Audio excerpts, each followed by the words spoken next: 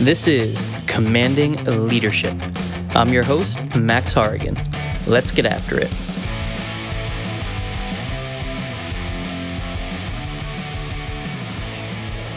Welcome to Commanding Leadership, your weekly dose of how to lead and win in business and military operations.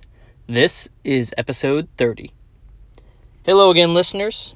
I hope you all been hanging in there the past few months. I know I have definitely been trying to do so myself. And I wanted to start this first podcast back, by just taking a moment to send my love out to all of you who have been affected by the coronavirus pandemic. And after being mobilized for the National Guard in support of coronavirus mitigation, and also seeing my grandmother pass away after being diagnosed with the virus and then having complications afterwards, I can definitely understand how very difficult these times are, especially on a personal level, and just how trying they can really be. So I hope that all of you are well, and if you are getting through some trying times and just need to take a step back from it all, I hope this podcast gives you those moments of peace that you need. Now, for me personally, when times are tough and I have little extra energy to spare, I tend to I try to focus on what's most important in my life.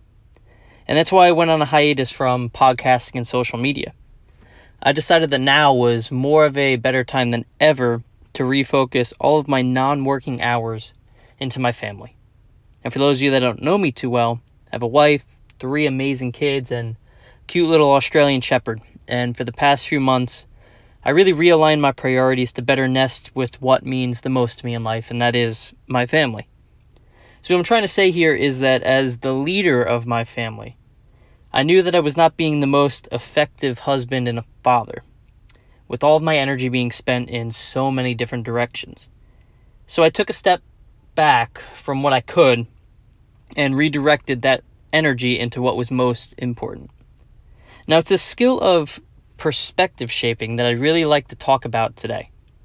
The way a leader gains perspective, I believe, is a defining feature of his leadership ability.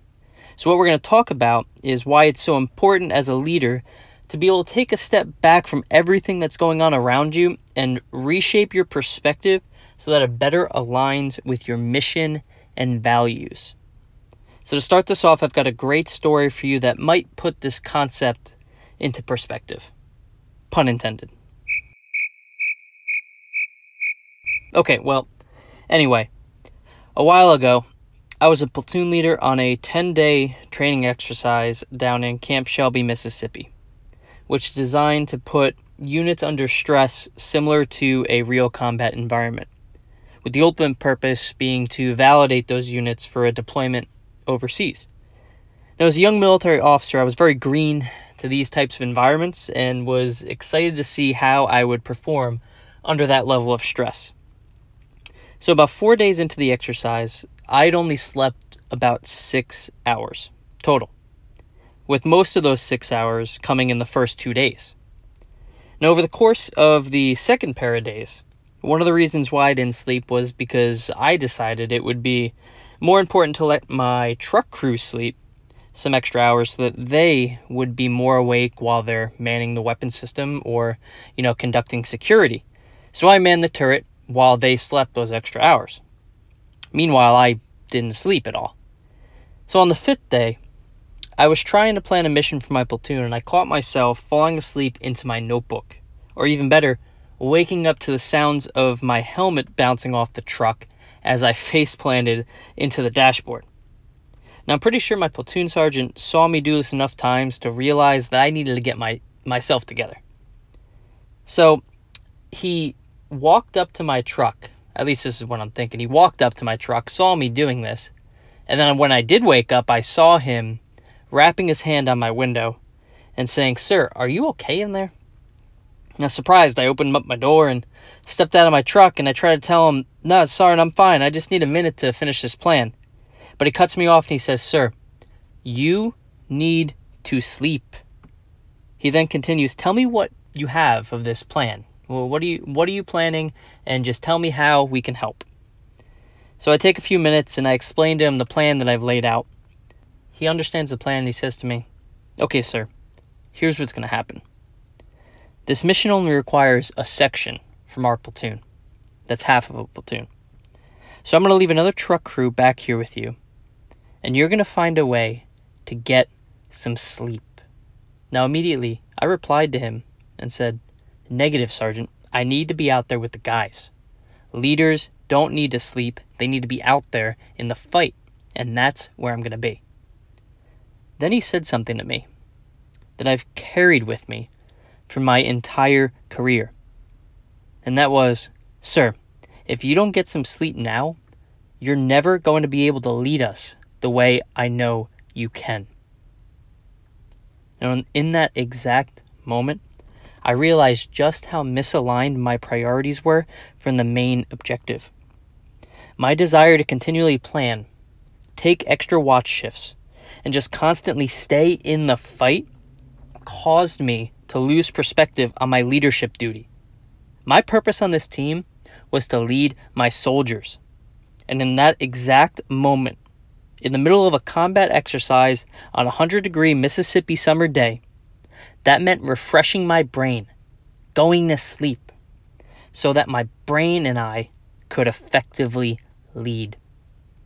Now, the whole point of my story here is to explain a little bit about how some leaders can get so caught up in everything that's going on around them that they lose sight of the big picture, which then makes them lose their ability to effectively lead. Since that moment in Mississippi, I have still found myself losing perspective many times. But what I've done over the years, now that I'm more keenly aware of it, is that I've learned how to gain it back much more quickly.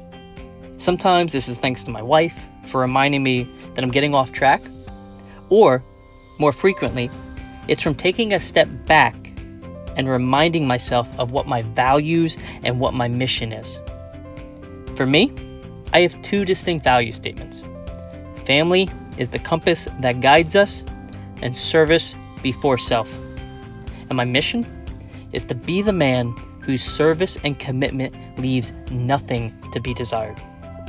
So my challenge for you this week is to take a step back from everything that you have going on around you and just think about what your mission and values are.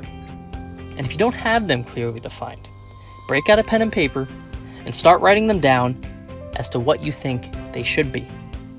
Don't worry, they don't have to be perfect, and they won't be the first time. Just the simple fact that you're writing something down on paper will get the right thoughts coming to your brain. Now, once you have your mission and values defined, think about if what you're doing and how you're spending your energy is living up to the values and leading you to your mission. If you find that you're on the right track, great, good for you, keep up the awesome work. However, if you feel that you're going in the wrong direction, now is the time to take action to reshape your perspective, to get control of your station, and to take the steps to correct your path. Now is the time to do it. Do not wait for tomorrow. Start the journey today. Who knows what tomorrow will bring? Let's go get after it. Thank you guys so much for tuning into Commanding Leadership. Now, if you have any questions that you want me to answer on this podcast, feel free to text me at 508-964-3474, or you can find me on my website, commandingleadership.com. I'll see you on the next episode.